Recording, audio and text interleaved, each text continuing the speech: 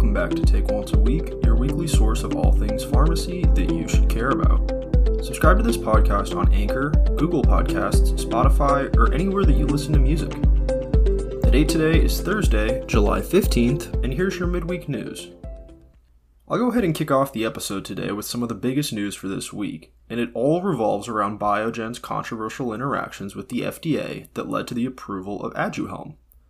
If you haven't been in tune with the past few episodes, allow me to provide a brief update on what's been going on surrounding this product. Around a month and a half ago, Biogen received FDA approval for its amyloid beta-directed antibody drug, aducanumab, brand name Aduhelm. This drug is said to rid the brain of small bodies called amyloid plaques that are a known contributor to the acceleration of Alzheimer's. It should also be noted that Aduhelm has never claimed to completely eradicate Alzheimer's, but rather slow down its progression of cognitive decline. This is all fine, but the controversy arises based off the clinical data Biogen provided to the FDA surrounding Aduhelm's efficacy, which wasn't super promising initially. In 2015, the FDA shot down Biogen's request for approval for the product, citing that the Phase 3 clinical trials simply weren't promising enough for the FDA's seal of approval.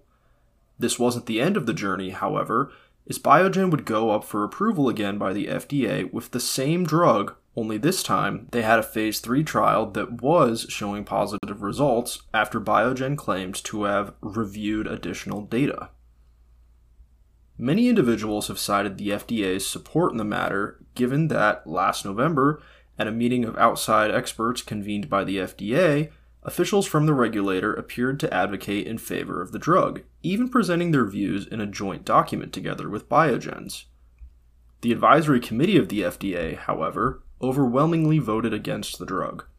A recently published investigation by Stat News found a top FDA official met with Biogen's chief medical officer in May of 2019, before the drug was submitted for approval, which one would imagine appears sketchy in the eyes of the public, hence the controversy. The public isn't the only body asking questions about the topic, however, as this past week on July 9th, FDA Acting Commissioner Janet Woodcock called for additional external review of the events leading to the approval of Aduhelm, citing that the Health and Human Services Inspector General should review interactions between Biogen executives and agency officials during the review process, and ultimately determine whether these contacts violated FDA rules. She also stated that she herself would fully comply with any investigation should one be necessary. The link to her tweet announcing this decision can be found in the podcast description under links.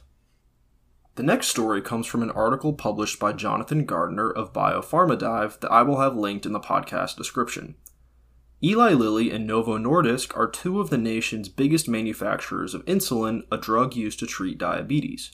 They both currently produce products like Trulicity and Basaglar from Lilly, and Tresiba and Victoza from Novo. Tresiba and Basaglar are long-acting insulin products, while Victoza and Trulicity are basic non-insulin glucose-controlling injections. Since these two manufacturers have been in competition for so long, trying to gain the most market share, you would imagine that they are in the constant pursuit of the next big breakthrough to one-up each other. And you would be right. Novo has lately been developing a new type of insulin known as glucose-responsive insulin ever since its acquisition of Xylo in 2018, and they recently started Phase 1 trials last year. The main risk of normal insulin treatment is hypoglycemia, and glucose-responsive insulin prevents this by displaying selectivity to glucose in complex environments such as blood. Thereby, the drug only activates when glucose levels rise. As Novo Nordisk did in 2018, Eli Lilly is now planning to acquire biotech Protomer Technologies in what will be a $1 billion deal.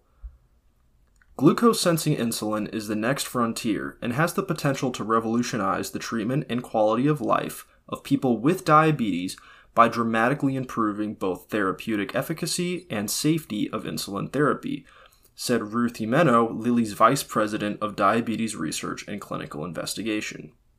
On the topic of Eli Lilly and Alzheimer's, the Indianapolis-based company has been in the process of developing and receiving approvals for its new drug donanemab.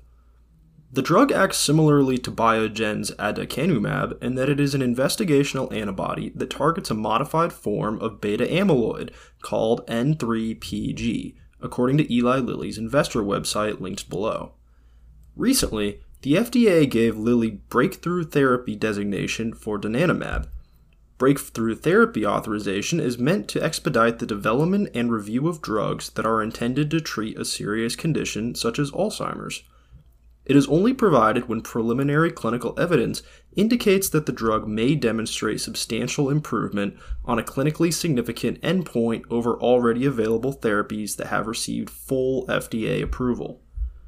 On Tuesday and Wednesday, Stat News hosted their Breakthrough Science Summit, at which Eli Lilly's CEO David Ricks stated the company hopes to gain this approval for business reasons, competitive reasons, but more importantly, patient reasons. That's all I have for you this week on Take Once a Week. If you enjoyed this episode and others like it, be sure to subscribe, and I'll see you next time.